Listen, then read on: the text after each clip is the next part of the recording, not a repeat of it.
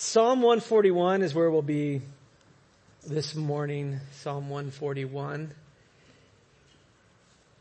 Made a number of trips to India. For a while there, it seemed like every year. I think actually that was the contract we'd written with Vineet, is that one of us would go out there to encourage him, and he would come here. Of course, things have changed a little bit. Although we're still keeping up on the Skyping. Just Skyped with him on Thursday, and things are going well, and they're encouraged, hoping things will lift a little bit there. Still relying a lot on Zoom at the time. But on these trips, I would have the opportunity to take another fellow pastor or a deacon with me. And one time I took one of our elders, and we try to prepare the best we can. Here's what's going to happen. Here's the mindset you need to have. One of them is just getting bitten and having something transmitted to you. So you go with deets. I know it's kind of, you give one, you take one, skin cancer with all this stuff on there, but it's just, you do the best you can. So one evening we're in this room that Vinny had put us in, one of our elders is at the far room, and I'm at the other side, and we're in these it had to be smaller than twin beds. He's in his twin bed, I'm in my twin bed. At least there's, this space, and it's even funny because you'd wake up and be like, where are we at? And why are you over there? Where's my family? Because you're just so disoriented being on the other side of the planet. But, he made fun of me one night because I had taken the blanket and pulled it over my head, and was just laying there, and he's laughing. He goes, "You look like a mummy." And I'm like, yeah, well, considering this situation, it's probably the wisest thing. And that was just kind of where it dropped. And I thought, oh well, it's just the things you do. Well, we come back, and unbeknownst to our elder, who will remain unnamed, this little growth started growing on his arm, and it started to get bigger and bigger. It looked to me like a fist. It probably wasn't quite that big. But then this hair thing just stood up right in the middle. We thought, this is not good. I mean, you couldn't write this kind of stuff. This is like a horror movie.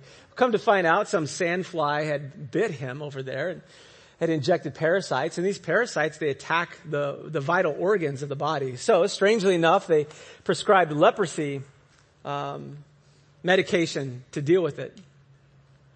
I think he's fine. Since then, you always kind of want to check. Anything left over? It's a frightening thing, right? To have something that you didn't realize that's within you that could be attacking your heart and liver and kidneys, your vital organs that needs to be dealt with. Well, I thought that was a fitting illustration to set our mindset for Psalm 141. Because David here, the psalmist, Holy Spirit writing through him, is penning a journal that underlines suffering and persecution. Intensity on the outside that's pressing in upon him. The boiling level's high. It's a pressure point in his life. But he's concerned not about praying that the Lord would remove, at least at first, that's not the priority, that the Lord would remove the suffering. Although he asked the traps to be turned upon the wicked who laid traps for him and snares. But he doesn't start that way. In fact, he leaves that to the very end. He's actually more concerned about what's inside, the parasite of sin in his heart. And you see that in verse 4 in Psalm 141, where he prays, "Do not let my heart incline to any evil." And then in verse 8, really refocuses the heart where it needs to be. "My eyes are toward you, O God, my Lord. In you I seek refuge," a testament of faith. So you can say the power for this text is found in verse 8. "In you I take refuge. You're my Lord, my covenant Lord, my saving Lord." But he's also concerned about his heart, the parasites of his heart. And that is actually the very centerpiece of Psalm 141. You see, David, in the midst of the suffering of sin on the outside, as a result of the curse, we live in a sin-cursed world, and there's persecution and there's suffering.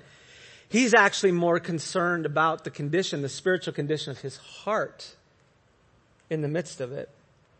Well, just to amp up the suffering, just so you understand how strange this is to our ears to be focused on the internal more than the external. Just notice the statements that he uses to describe his suffering. In verse 7, he says, as when one plows and breaks up the earth, so shall our bones be scattered at the mouth of Sheol. So you think of dry, arid land. Probably desert isn't as helpful, but it's land that's parched, it's dry, it's broken, it's cracked. And the farmer's going to go out to that and try to plow that. There's no life. It's like the Dust Bowl era. It just crumbles. It's a description, quite depictive, of death. If you've been at a deathbed and somewhere in that process, you know that the life-giving juices, if you will, the vitality of life is emitted, and then the body begins to dry up and decay. Well, he uses this analogy to describe his life at the very brink of death, at the very mouth of Sheol. He's describing himself in a graveyard. He's describing himself, if you will, with his tombstone. Now he describes in verse 8, leave me not defenseless. It's the idea of being poured out, life vitality poured out. That's where I came across that description, as between the dryness of the earth and the being poured out. That's pictured in the ESV as defenseless. And then verse 9, the traps that are laid for me, the snares, and the prayer that the wicked would fall into their own nets while I pass by safely, that God would turn the tables. Well, that's the description of his suffering. It's pretty intense. It's pretty graphic. And why would God allow a believer to endure such persecution and suffering? It's interesting, if we had the time to look at Psalm 139, which is actually a couple chapters previous to this. David talks about the Lord knitting him in the womb, his providential hand in fashioning, forming him. And then he moves to the wicked and his enemies.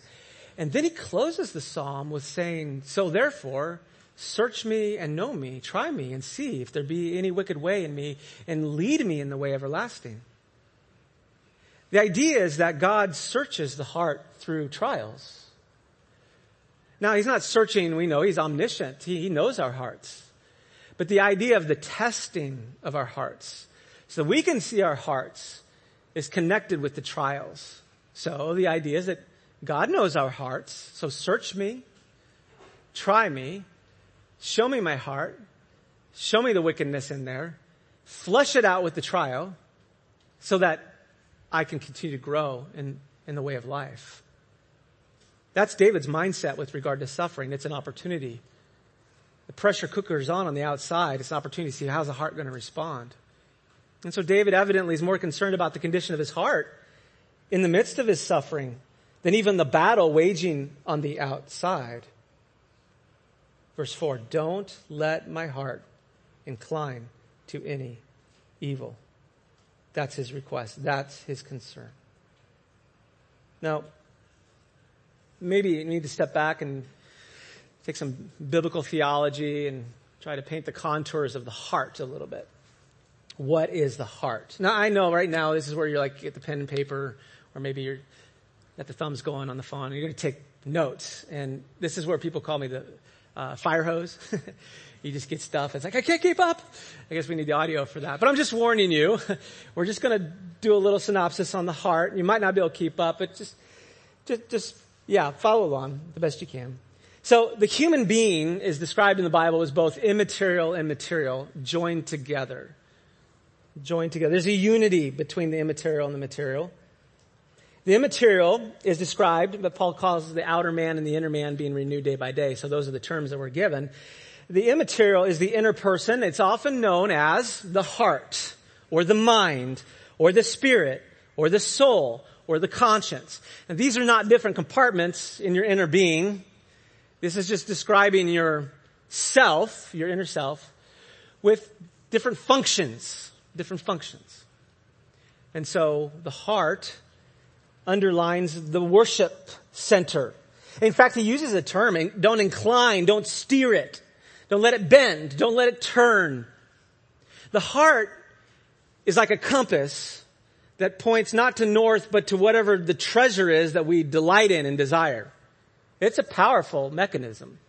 It's meant for worshiping the Lord, who is all sufficient and is fully capable of satisfying our hearts, is the eternal one. Eternal beauty, eternal glory, eternal holiness. Just add eternal and infinite to his attributes, is the character that he displays himself with, and you get the idea that this is an unending, that he is an unending delight for our souls. And that's what our hearts are made for. But the problem is when that heart is corrupt, that's a bad thing.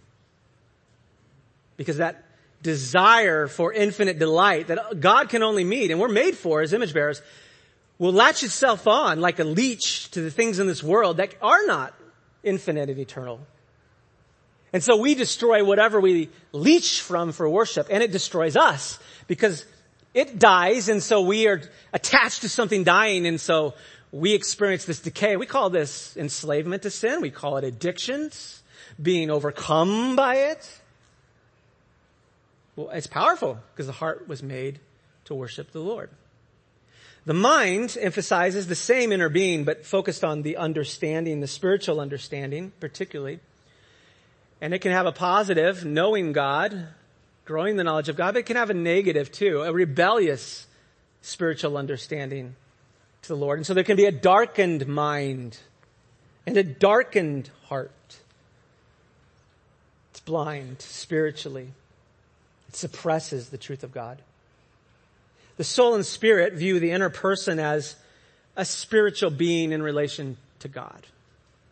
It's often used holistically. It's who you really are. And then the conscience, if we add that aspect, is the law written on that inner man, the work of the law written on it, that testifies to justice and truth. It's the foundation for us justifying, vindicating, or condemning and confronting. Those two mechanisms, judging, condemning, vindicating, they work from the principle of the law written on the heart. We call this conscience. What's the condition of the heart, this inner man? Well, Jeremiah 17, 5 through 10 says, the heart is deceitful above all else. It's desperately wicked. Who can even understand it? And cursed is the one who trusts in his own flesh. It's that principle of trying to find their hope and life in the fleshly things, the things that are passing away. They're cursed. It's destructive. I'd say a person who's been given over to sin, to the destructiveness of that sin, it's a cursed life. And you see that cursedness. You see the mind's impact, the body's impact. They're backed on relationships.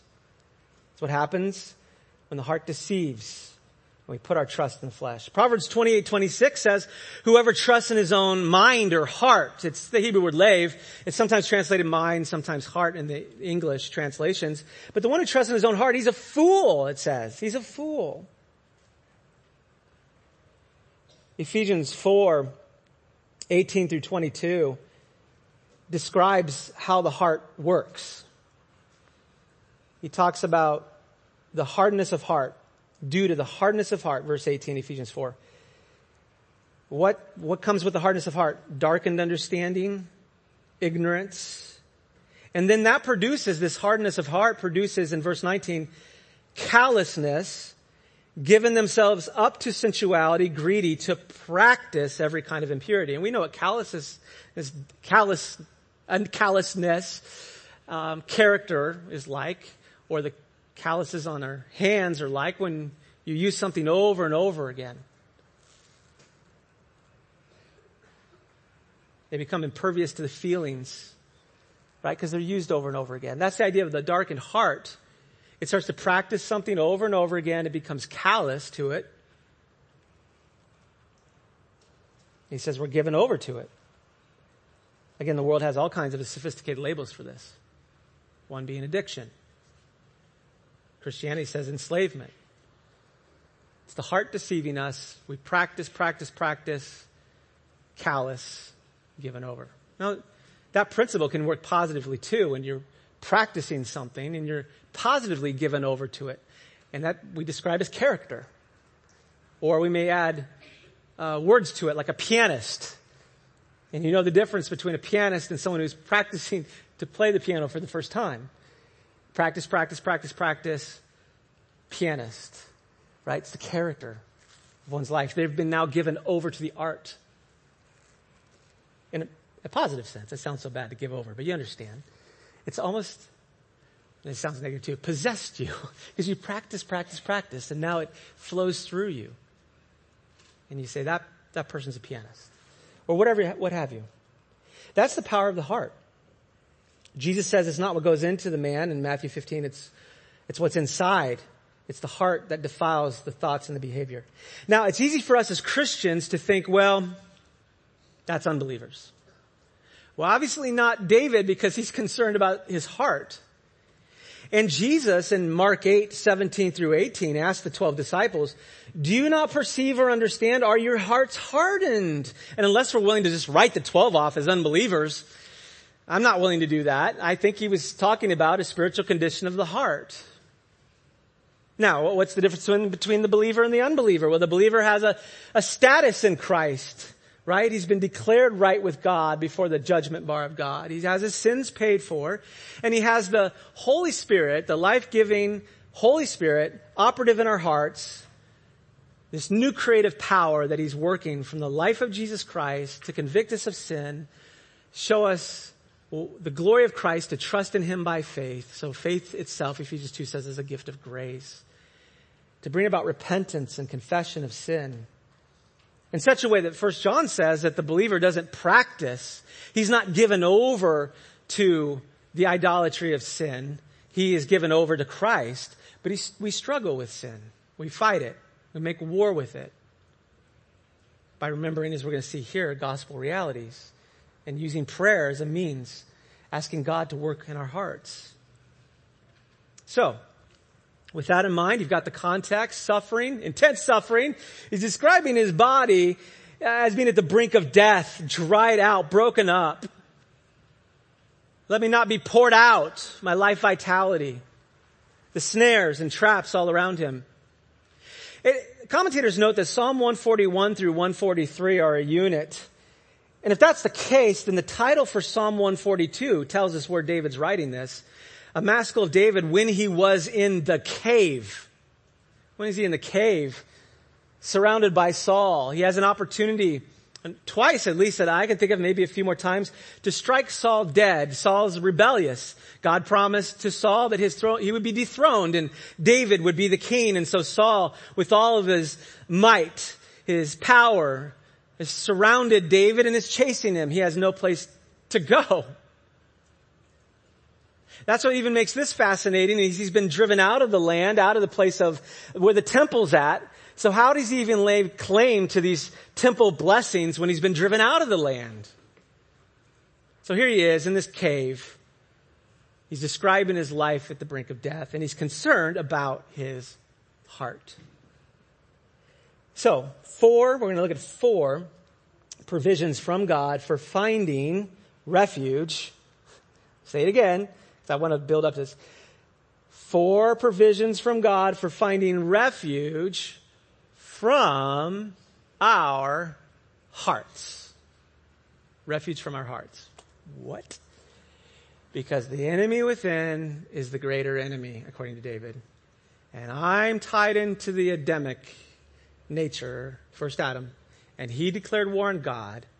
And this curse in this world and the enmity and fighting and persecution and suffering and disease is a reflection of that. Therefore, God is more concerned about the sin. That's the height of rebellion. Now, does he weep over the suffering? Absolutely. The sin is an issue. I think of weeping as Christ, weeping over Jerusalem, seeing the perplexities of being turned over, lamenting that Jerusalem would not come to the Lord Jesus.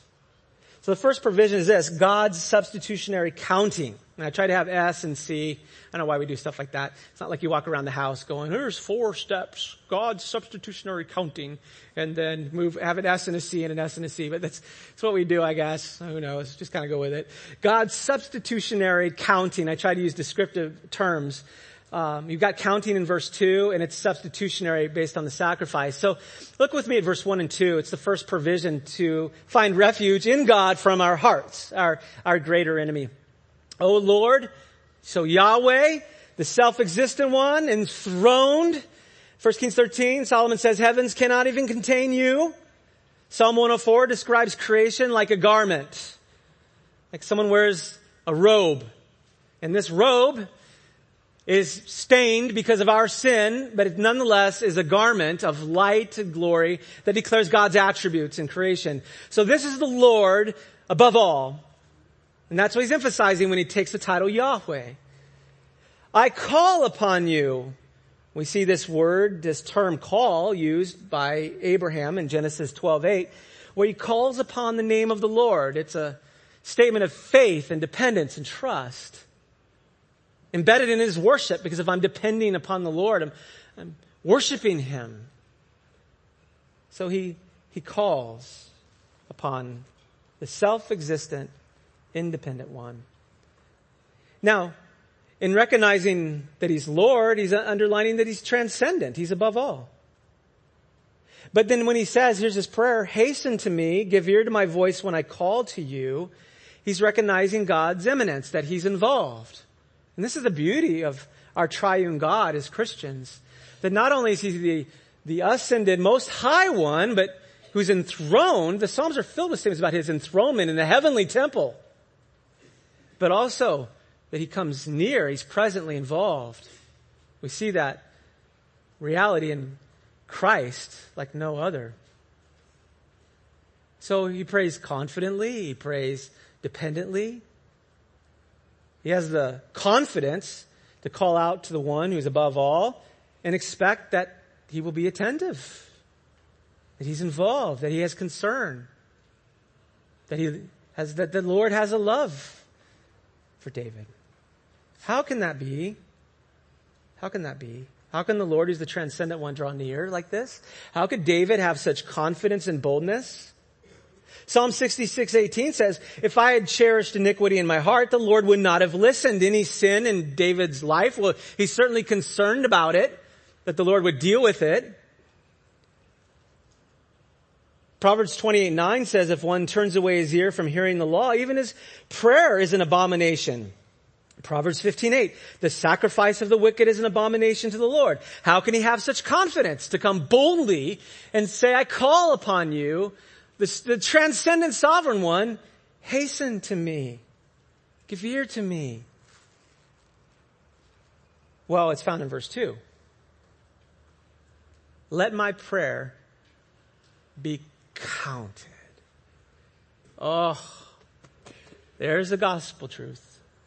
Counted, imputed, reckoned, equated.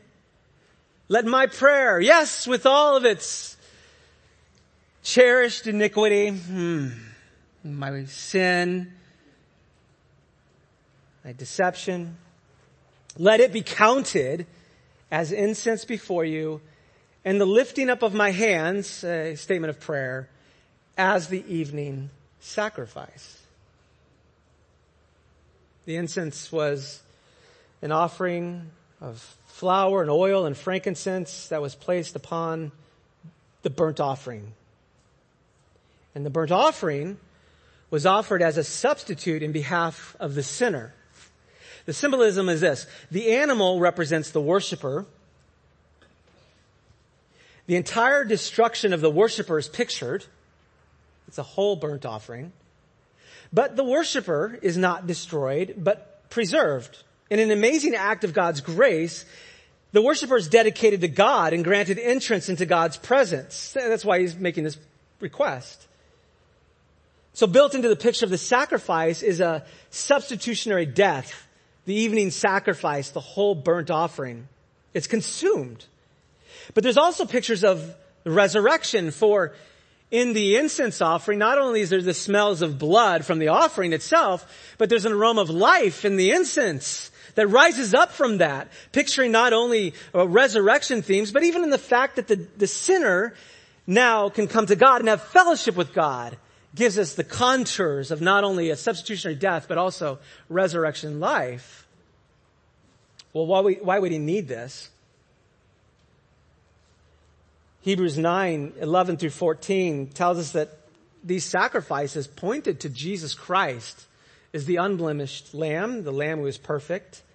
And in verse 14 of Hebrews 9, the Hebrew writer, the Spirit of God says, how much more will the blood of Christ, so comparing, contrasting to the weakness and the pictures of these sacrifices in the Old Covenant, contrasted to that, how much more will the blood of Christ, who through the eternal Spirit offered himself without blemish to God, purify our conscience from dead works to serve the living God. Our problem is dead works. We've been called, pictured in that burnt offering, to offer ourselves up as a living sacrifice, wholly, completely consumed for the glory of God. The sacrifice reminded sinners that we do that for ourselves. We live our lives on the altar for ourselves. We're consumed with ourselves. Hebrews 9:14 says that our conscience needs to be purified from these dead works, this living for myself, rather than offering the living works that are righteous and good and holy and pleasing to the Lord. Cannot help but think of when you walk outside and you see beautiful flowers drinking in the sun, and what do? Responding back from the life that's given to them with the beauty to the world. That's our call. Receiving life from God and responding with praise and thanksgiving and living our lives wholly consumed for his glory as an incense, an aroma of life. But that's not the case. And so we need a substitute. We need a sacrifice. And David recognizes that, and so he says, let my prayer be counted, reckoned as the sacrifice. And mind you, he has no access to the tabernacle, to the tent of meeting. He's hiding in a cave. So if his salvation relied on the very presence and going through the ritual and liturgy of the tabernacle, the tent of meeting, he's in a bad state. No, you see, these are pictures that point to Christ, to the ultimate Lamb. And David, in a cave, surrounded by his enemy, is clinging to the promise of God, the objective truth of the sacrifice, that God would look at his sin-stained prayer in light of the perfect sacrifice that ultimately is pointing to our Lord Jesus Christ, Hebrews 9 tells us. And so David in Psalm 32, we know it well. 1, blessed is the one whose transgression is forgiven, whose sin is covered. Blessed is the man against whom the Lord counts no iniquity. So this is the weapon. This is our weapon right there for the heart. It's understanding who we are and the sacrifice that God has provided in Jesus Christ. The way to fall into the sin, to the heart overcome by sin, is to think we can do it ourselves, to think that God accepts me based on my own righteousness. You see, even the believer needs to remember that our access to God is through sacrifice. Spurgeon says this in The Power of Prayer in a Believer's Life: true prayer is an approach of the soul by the Spirit of God to the throne of God. True prayer is spiritual transaction with the Creator of heaven and earth. Prayer will not be prevailing prayer without the Son of God. Not only must he, the great high priest, go within the veil for us, but through his crucified person, the veil must be entirely taken away. Until then, we are shut out from the living God. The man who tries to pray without a Savior insults the deity. The man who imagines that his own natural desires, unsprinkled by the precious blood, will be an acceptable sacrifice before God makes a mistake. He continues. He invites his own heart to come to grips with this. He says, my heart, Spurgeon, Power Prayer, my heart, be sure that you prostrate yourself in such a presence. If he is so great, place your mouth in the dust before him, for he is the most powerful of all kings. His throne has sway in all worlds. Heaven obeys him cheerfully. Hell trembles at his frown, and earth is constrained to yield him worship, willingly or unwillingly. His power can create or destroy. The Lord High Chamberlain of the palace above, our Lord Jesus Christ, takes care to alter and amend every prayer before he presents it to his Father. He makes the prayer perfect with his perfection and prevalent with his own merits. God looks upon the prayer as presented through Christ and forgives all its own inherent faultiness. So when we pray, when David is praying and asking the Lord count, it is the substitute sacrifice. He is making a declaration that Christ has finished the work and brought us to God.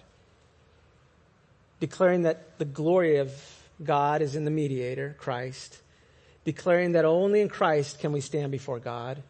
Confessing our unworthiness and confessing his worthiness, and declaring that we are sinners and Christ is righteous. So with that in mind, we have the power now, the power source, because we understand our union with Christ, and it's all about Christ. We have access through Christ. And so we call out of dependence, and we know that he came down into this world, and so he's attentive. He's walking with us in the valleys of the shadow of death, and so we call with boldness and confidence. And what do we ask for? What does David ask for? As this journal for us. Secondly, God's sanctifying control. So substitutionary counting, sanctifying control. That the Lord would deal with his heart. See, trials here are an opportunity to examine the fruit of his heart. He's not just going to rest in these gospel realities. He wants the Lord to work through those gospel realities and fruit in his life. And so he says in verse 3 and 4, set a guard, O Lord, over my mouth. Keep watch over the door of my lips. How about that? Yahweh, the self-existent one, the one enthroned. Would you be a soldier to my mouth? Would you watch over the door of my lips? The idea of a guard who's watching from a tower to see if there's any glint of steel out there of an army coming, or any dust that might be swirling, showing an army's coming. Keep watch like that, Lord, over my heart, as the trials are pressing in and the dust of my heart begins to come forth in these sinful attitudes and grumblings and complainings. Would you watch over my heart? Verse 4, do not let my heart incline to any evil. So he understands that the mouth bears the fruit of what goes on in the heart. And the Lord knows the heart, Psalm 139. He searches the heart, even through the trials. I think of Isaiah 6, when he comes before the Lord in his holy temple, and the first thing he's gripped with is, my lips are unclean, I'm undone. Because often our hearts they deceive us. What happens is it suppresses and it justifies and condemns others. And we feel so holy and pious. But the lips and the thinking give it away as we grumble and we complain. David recognizes, and so did Isaiah in Isaiah 6, that the uncleanness of the mouth, even as it's moving in my thought life, testifies to my heart and its evil ways. And so in verse 4, he really gets to the heart of the text, the heart of his concern. Don't let my heart, how about that? Don't let my heart incline to any evil. Why does he pray it like that? Because the heart has inclinations. It loves to worship. And it's always bent in a fleshly direction. And so he asked the Lord, this is part of our prayer request. We are actually asking the Lord, do a work in my heart. Examine my mouth and drive it backwards to deal with the inclinations of my heart. I lay my heart before you, Lord. Rather than say, here's the 12-step plan I've got for my heart, or the 5-step plan to try to steer my heart, he says, Lord, I lay it before you. Incline it, steer it. Now in verse 8 is actually the power for steering the heart. My eyes are toward you. In you I seek refuge. Because you see, where the heart desires, it delights, that's where it's going to go. And then it latches on, and then we're turned over to it, right? So the opposite principle is, we ask the Lord, because it's a supernatural work of grace, that he's worked in our hearts and we've trusted in Christ, and in our sanctification, we're asking for him to grow that faith, to see Christ, so our hearts are drawn like a compass to him. Why? Because in verse 4, what happens when the heart's inclined to evil? Like Ephesians 4, we practice myself with wicked deeds. And then we gather ourselves the approval of men, in company with men who work iniquity. And notice there's delight in it. There's a seduction in it, a temptation in it. Let me not eat of their delicacies. Sin doesn't just come along and say, I'm this corpse. Thinking of Pirates of the Caribbean, they're all corpses walking around with this apple he can't eat, but he's a living corpse. Sin doesn't come like that. It comes with allurements, comes with dainties and delicacies. And the only power over that is found, one, in the gospel realities of verse 2. Look who I am in God's provision, in the substitute sacrifice. And Lord, rivet my eyes on you, to find refuge in you. That's his concern. Keep watch. So strange, isn't it? That's just not how we often pray. Lord, the enemy within is greater. You've stepped down in your righteousness in Christ. You paid for my sins, and you're seeking to grow me in conformity to you. I'm afraid of my heart that I will become like the enemy, those who are opposed to you. I will have a rebellious heart. I will become bitter. I will become a grumbling heart. You so sacrificially stepped down in the person of Christ to shine grace and mercy on my soul. Lord, grow that in my heart. That's my fear, even at the mouth of death, even in the graveyard. On one of our anniversaries, Robin and I spent part of our weekend celebration, I'm not kidding, with a horseman. He said, he's in Kansas, and he's like, don't call me a cowboy. He's old school horseman. Some deep roots. I basically paid him for an 8-hour day, for the first half, to just tell us everything. Yeah, like he's going to tell us everything. It's the perception, right? About horses. And then we could ride them for the other part of the day. And the riding for me doesn't go so well. My wife loves horses, and she enjoys riding when she can. It had been a long time. But I love learning, so she sacrificed for me, and I sacrificed for her. And I'm going to share a little tidbit from Jeff, the horse trainer, as he's sitting there with us in the barn on our anniversary. Oh, I'm a little crazy, I guess. Oh well. So here's the tidbit. He said, horses are prey. He's trying to give me encouragement how to ride, basically. The mindset I need to have. To think like a horse. He says that horses are prey. They're animals with their eyes on the sides of their head, right? Made for observing and running from the predator. He added, you, Mr. Peterson, are a predator. You have eyes in the front of your face, like a wolf or tiger. Oh, goodness. What in the world? Like predators, our eyes are in front. His point was that horses, they're looking all around before they go to the watering hole because they'd rather pass the drink than die by a predator. And humans just march right up, get their water, no big deal. We're at the top of the food chain. And he said this, the only way horses let a predator on their back is because they believe that humans will protect them. We're the predator. But for some reason, we're taking care of them. He said this. So, if that horse acts up, that's your fault. Because you're the top of the food chain. He's trusting you to protect him. And if you're scared by something, that's going to set him off. He may not know what it is, but if you, who are supposed to be the protector, is freaked out, he's going to freak out. It's your fault. And he said, and if they run because it's your fault, you grab onto the mane, something that's fixed, not the saddle that is movable. Grab onto a fixed anchor. And I thought, oh my goodness. Why is David so concerned about his heart and not the enemy? Is because God is a greater threat. Can I say predator? I don't know if I should use that. He's the judge. He's the king. He's a greater threat. He holds my life breath in his hands. And that he would come down and provide a sacrifice for me, to grow me into conformity to his image as part of his family. That causes a little bit of fear. And to look to him, to Lord, I want the priorities. You're pressing on my heart. You're searching me through the trial. I'm seeing stuff in my life. The dust is moving up here of sin and those attitudes in my life. And I want to run them through the cross. Remember who I am in Christ. And I want to ask you to steer my heart and to fix it on you, Lord. That's my desire. Thirdly, sovereign confrontation. Sovereign confrontation. We've seen substitutionary counting. That's the basis for all of this. Without this, he has no access to God. This is the strength. This is the power. Secondly, sanctifying control. Wow, the God of the universe would not only save me, but call me into his family and actually work. As the Psalms often say, God is hidden in trials and suffering. He's hidden in it.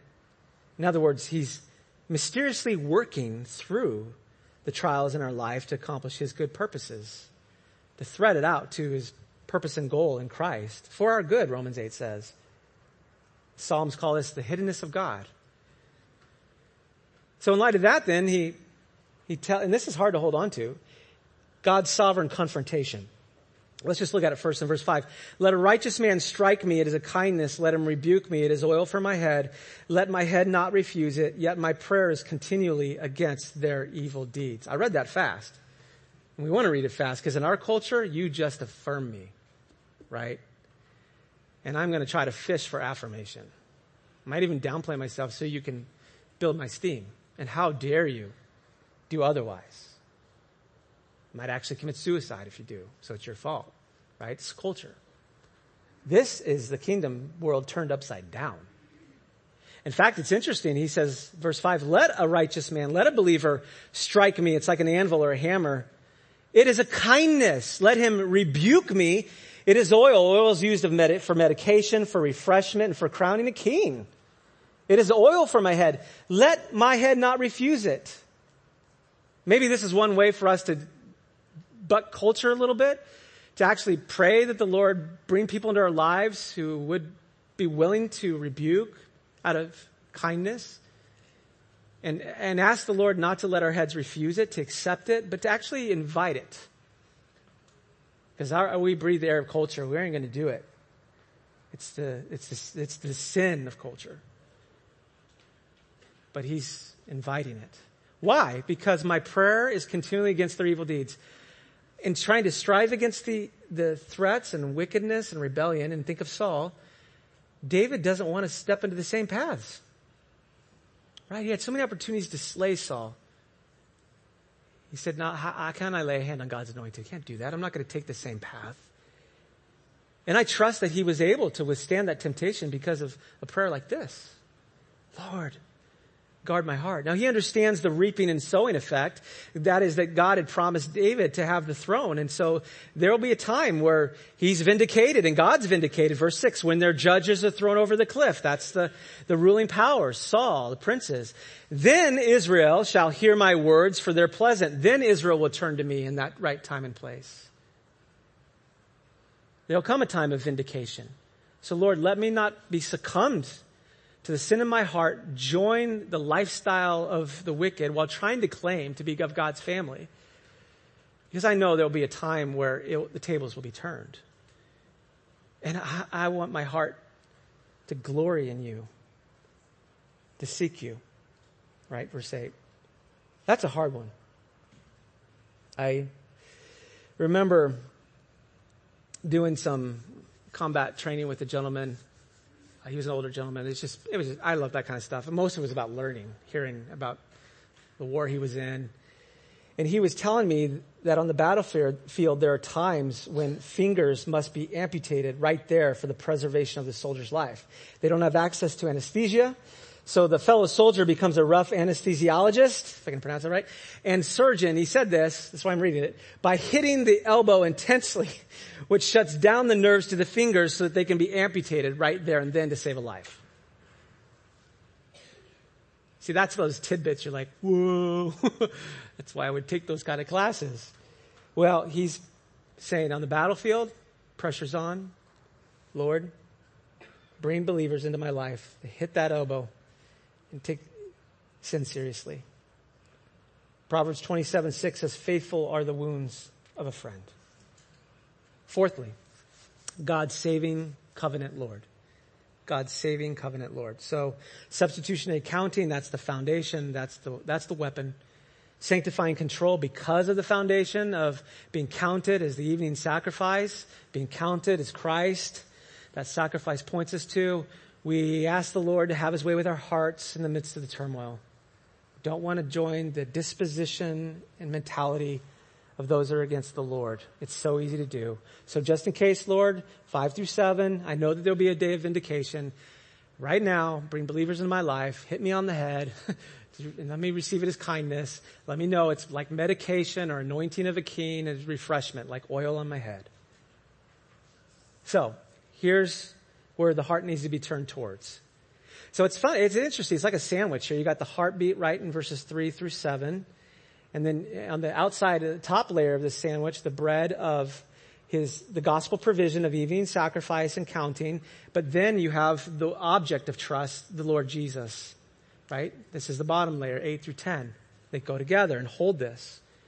But my eyes are toward you, O God, my Lord. So God is emphasizing that he's the master and owner. Lord, he chose the word title Adonai, emphasizing his covenant lordship, which the description of that is when you have a smaller nation that's suffering, sometimes they'll reach out to a greater nation, or sometimes the greater nation will conquer and take the lesser nation. And the greater emperor will say, my provisions are for you. I'm going to protect you. Our bounty is for you. You pledge loyalty to the throne. And this is the idea in this covenant provision. David has put his trust in the Lord. The Lord is the covenant Lord. And so David says, I seek refuge in you.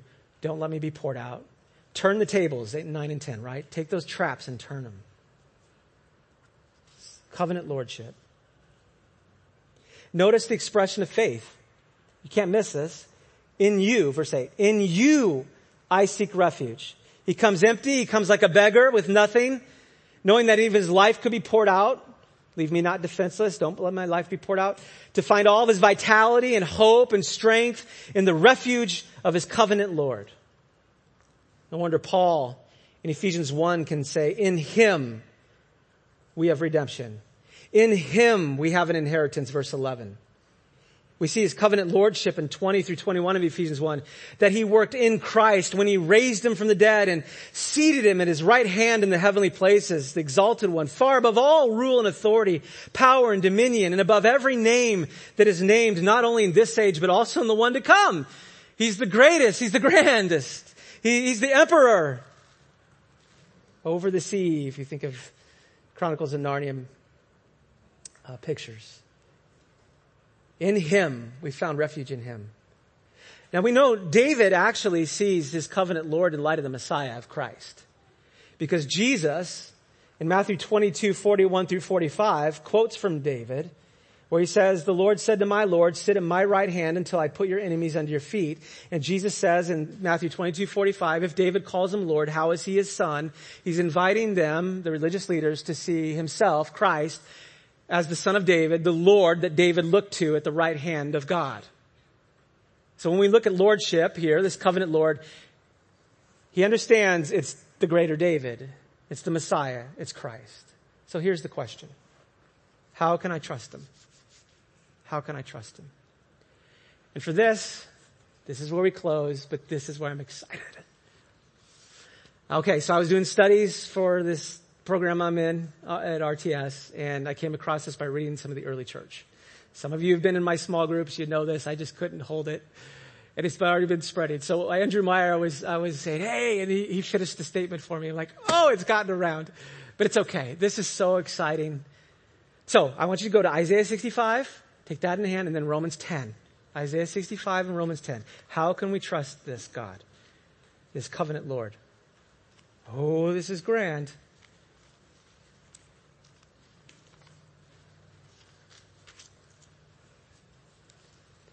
Todd Swift was asking when I was teaching, I said Psalm 141, but at the end is it's everything. So I could just walk up here and give this to you and walk down and this would be it. But we'd love to bring the whole text of God's word. So Romans 10, you've got Isaiah 65 in one hand, Romans 10 in the other. We're going to start with Isaiah 65. I really won't connect the dots until Romans 10 through Paul's interpretation. How can we trust this sovereign Lord? That's what we're asking. So here we go. Not a lot of commentary, but verse 1. I was ready to be sought, the Lord speaking, by those who did not ask for me. I was ready to be found by those who did not seek me. I said, here I am, to a nation that was not called by my name. And I had written in there Romans 10, 19 through 21. Now, a little commentary. He's talking here to, it's you and me. Ta-da, we're here today. We weren't part of national Israel. We're here today because He called on us. He said, here I am, to a nation that was not called by my name. And here we are, because we've heard the voice of Jesus, John 10, through his word, the voice of the shepherd, seen our sin, looked to Christ, and like Peter, we've said, who am I? Who else has the words of life? Only Jesus, right? Now verse 2, I spread out my hands all the day to rebellious people who walk in a way that is not good, following their own devices. Now Paul's going to talk about Israel in light of this. People who provoke me to my face continually, sacrificing in gardens and making offerings on bricks. Who sit in tombs and spend the night in secret places, who eat pig's flesh and broth of tainted meat is in their vessels. And I want to stop there, because if you're reading through the Gospels and you see Christ delivering the men who are demon possessed in the tombs, your mind as a reader of the Old Testament is going here. And when you're thinking of casting out into the pigs, your mind is going here. This is how these writers by the Spirit are threading, I love to call it the hiddenness of God in this. But notice what Israel, they should have proclaimed God's glory, but what do? And this is in contrast to God. This is important. Verse 5, who say, keep to yourself, do not come near me, for I am too holy for you. That's how self-righteousness speaks. That's how a heart that speaks that says, yes, I've received the counting of the sacrifice, but I'm fine. Everybody else is the problem. I'm too holy for you. Don't come near me. That's not what God did. Look at Romans 10. Romans 10 is the commentary, verse 20 and 21. Oh, this is good. It takes reading sometimes your forefathers, foreparents, mothers before that are writing their journals and of the early church to see stuff like this. Because we're just going on a little mosey way, and it's just like in your face, and you don't realize it. So remember, Isaiah 65, we're too holy. That's not God's disposition. He could have said that. I'm too holy. I'm up here. Die. And what does he do? Verse 20, we've seen this already. Then Isaiah, Paul's commentary, is so bold as to say, I have been found by those who did not seek me. I have shown myself to those who did not ask for me. That's you and me. It's the nations. He said, here am I, and we've come to him. We didn't seek him. We didn't ask for him, and he has shown himself through the gospel. But what of Israel, verse 21? Of Israel, he says, all day long, I have held out my hands to a disobedient and contrary people. What is that? The early church said, it was this. All day long. He held out his hands. Now that is the disposition of our God. It was not, I'm so holy and unapproachable, which he is, but he comes down on the cross, a bloody mess, unrecognizable, Isaiah says. Our guilt and shame imputed to him, bearing the judgment of hell. All day long, holding out his hands. Can he be trusted? There's no one like him. No one. Thomas Brooks said, it is as if he'd said, you shall have a true interest in all my attributes, for your good as they are mine for my glory. David said, I find refuge in you. My grace shall be yours to pardon you. My power shall be yours to protect you. My wisdom shall be yours to direct you. My goodness shall be yours to relieve you. My mercy shall be yours to supply you. And my glory shall be yours to crown you. It's a comprehensive promise for God to be our God. Luther said, God is mine and everything is mine. I'll close with a statement made out of a book I'm reading called The Crucified God. And he's appealing to the Acts, where it's describing Christ in his person. He's God, whose human nature shed his blood for us. But you can talk about God shedding blood in that sense, in the sense not that it's some divine blood, but rather Christ is God. And Christ in his human nature has shed his blood for us. That's the title of the book. Sorry, so much explanation for it. But he writes that the heart of God is self-giving. The heart of God is self-giving. Think of creation. Why in the world would he clothe himself with the garments of creation glory, to share his glory with us and create us as image bearers for us to experience the overflow of his bounty? The heart of God is self-giving. And Christ displays the heart of his deity when as the most high one stoops to serve as the most low one to give himself to sinners. He is showing us the heart of God. Christ at the cross is laying claim to deity. The most high one, the most low one, to serve and to bring us to God. I challenge you to find that in this life. The most high, the most low. David is amazed that he can find refuge in this one. And praise the Lord, make my heart like that. And in these trials, have your way with my heart. Lord, we thank you for our Lord and Savior, Jesus Christ. We want our eyes to be riveted on him. It's the only way that our hearts are turned to be inclined to evil and to sin and to practice wickedness and to surround ourselves then with an accompaniment of approvers for our sin. Make the sacrifice of Christ blessed to us. Continue to remind us of the glories of the imputation of Christ's righteousness to our account and his payment for our sin. And to know that we have you, we have everything, even when this world passes away, when the foundations of this world are removed. And Hebrews 1 says that this life, like an old garment, is unthreaded, and Christ, who is everlasting to everlasting, he alone will bring us into the new creation. Make Christ awesome and grand to our hearts, we ask in Christ's name.